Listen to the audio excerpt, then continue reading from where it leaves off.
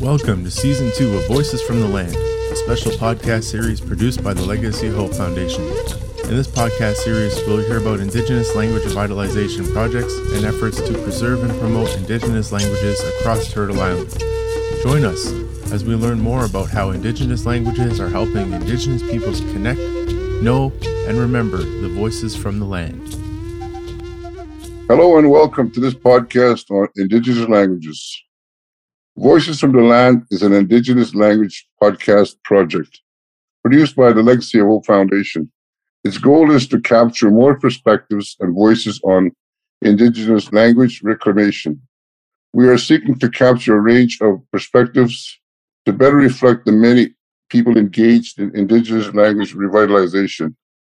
Our aim is that by listening to teachers, adult learners, and parents or guardians of children in language classes, we can gain more insight into what the challenges and barriers are, as well as the solutions and positive outcomes.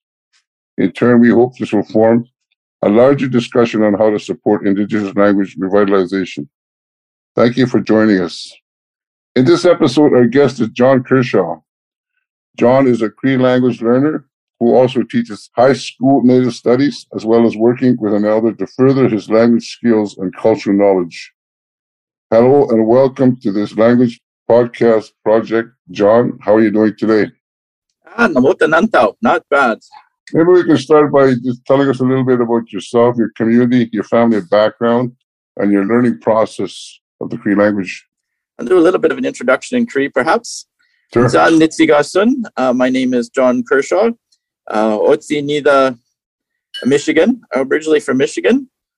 But right now I live in Kaminstik-Otsiwak, Sandy Bay, Saskatchewan. I am Moniao, a white man living up in the north in a almost exclusively woodland Cree and Métis community. So back to England and Germany. A few years ago, I had the opportunity to live not far from where a lot of my ancestors lived in England, and that was really beneficial. I didn't really fully comprehend the importance of that until I started working more closely in Cree contexts and learning about ancestors and ancestry and ceremony and sweats. And then I've become a lot more aware of my ancestors and a lot more in touch with my ancestry. So that's kind of where I'm at. I'm living in Sandy Bay now for 2.5 years. I teach at the local school, which is a public school. Our community is part res, part a municipality, and mostly woodland Cree. Not a lot of people under the age of about 45 here speak Cree right now, but a lot of the elders 50 plus still speak a lot of Cree, a lot of fluent speakers in those older generations in the 50 plus area. As I learn it myself, I try and introduce words and phrases to my students and try and get them to want to learn Cree and want to learn more about their heritage and their culture. Are you like on a reserve? I don't live on the reserve part. I live in the village part. But you teach on the reserve, right? No, our school is actually in the village. Oh, it's in the village, it's not on the reserve. Yeah. Oh, okay. Yeah.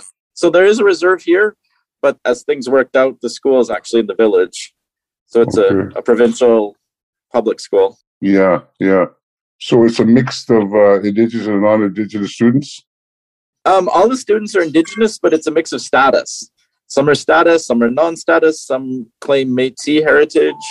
Oh, okay. All right. But right now, all but 4 of our students are Indigenous, and they're children of teachers. And 2 have Mexican background, and 2 have East Indian background.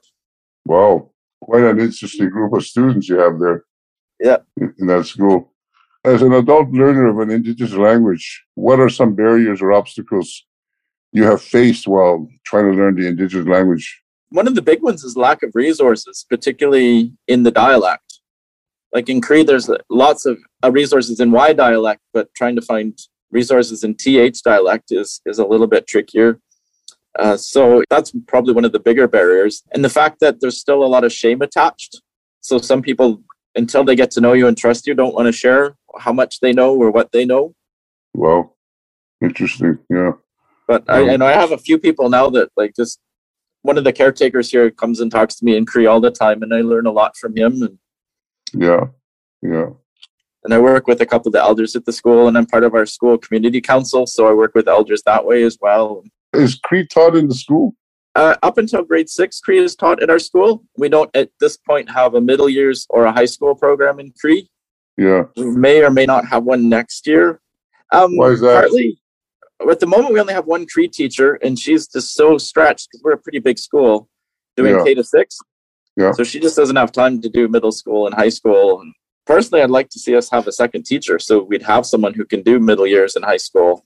Yeah. And work with those kids. And also, it's a different teaching. Her teaching style is really well suited to the younger years, but yeah. So I guess it's a different teaching style for the older kids. Yeah. That would be considered a barrier, I guess, lack of teachers to teach Cree. Yeah. And she's not from our community here. She's from Isle Lacrosse, which is Métis, more of a Métis community in the Y dialect. So one of the challenges she faced when she came here was dialect switching, right, and learning some of the particular words that are Sandy Bay words that maybe not general Cree words, and also getting used to TH dialect from a Y dialect background. Yeah, there's so many different dialects in the Cree language that I don't know if you could ever do something across the board. You always have to have a teacher from that particular community who's familiar with that dialect that the community is trying to learn. Yeah. From your perspective, what has worked well or has been a positive learning method or approach in your learning for you? For me, one of the things that I find working really well is finding videos of people speaking the language. I found some old videos that were done by NCI in Manitoba called the Ketayak. So they're stories from the 90s of elders from different TH communities telling either about their life as a child or stories like the Atsimoana and the Atokona, the more special stories. I've also been working with a group that's mixed dialect, and we're doing some transcription and some story writing. And they're much more advanced than I am, so I spend a lot of time just listening. Well, what's motivated you to learn an Indigenous language? One, knowing how valuable they are and to get a different perspective on life, and knowing that how badly they were treated, that how badly the people and the language were treated by the government and a lot of social services, and wanting to kind of do some of my own kind of, I don't know, not fixing it, but reconciliation and being part of that. And actually living it, not just writing stuff on Twitter and Facebook, but actually being up here. And in your language learning experience, what would you like to see change or improve? I'd like to see a lot more funding for programs and for resources. I know my community could certainly use it where I'm living right now. And a more openness, a greater sense that it's valuable. And because a lot of people here are still kind of stuck on the path of it's not. I'm not sure where I'm going with that. And I don't want to insult anyone.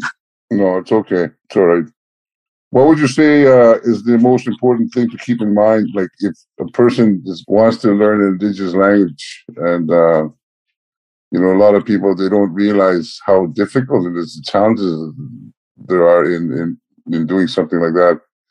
What is something you think the person should keep in mind when embarking on learning an Indigenous language? To recognize that any language you're learning has a different mindset, a different way of organizing thoughts, a different way of organizing ideas, a way to put words and sentences together, and not try and do word-for-word translations. Right. Are there any other Indigenous language initiatives happening in your community that you can share with us? Mostly at the school is, I think, that's where I'm seeing most of it right now, but that's my perspective. We're going to be doing a Cree Language Festival in a couple of weeks where we're asking all the teachers in our school to put together like a 1 or 2 minutes presentation, and we're going to put it together into a larger whole for everyone to watch.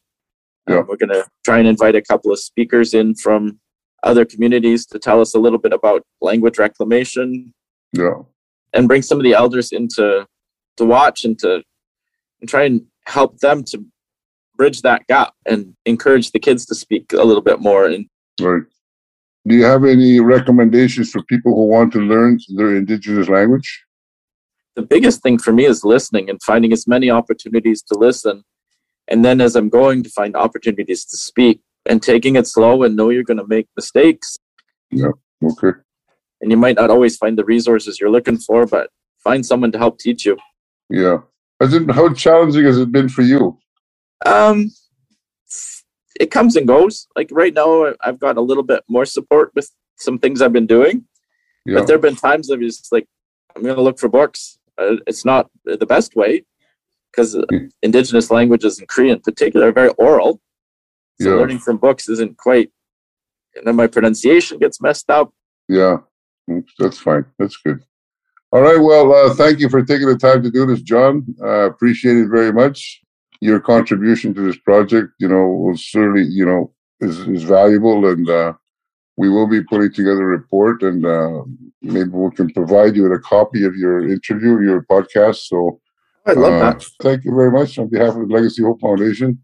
We want to thank you for taking the time to do this with us. Legacy. Oh, thanks.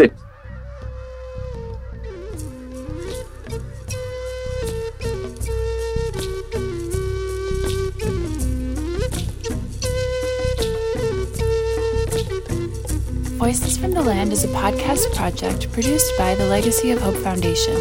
Music is provided by David Finkel. For more episodes like this and to learn more about the work we are doing, please visit www.legacyofhope.ca.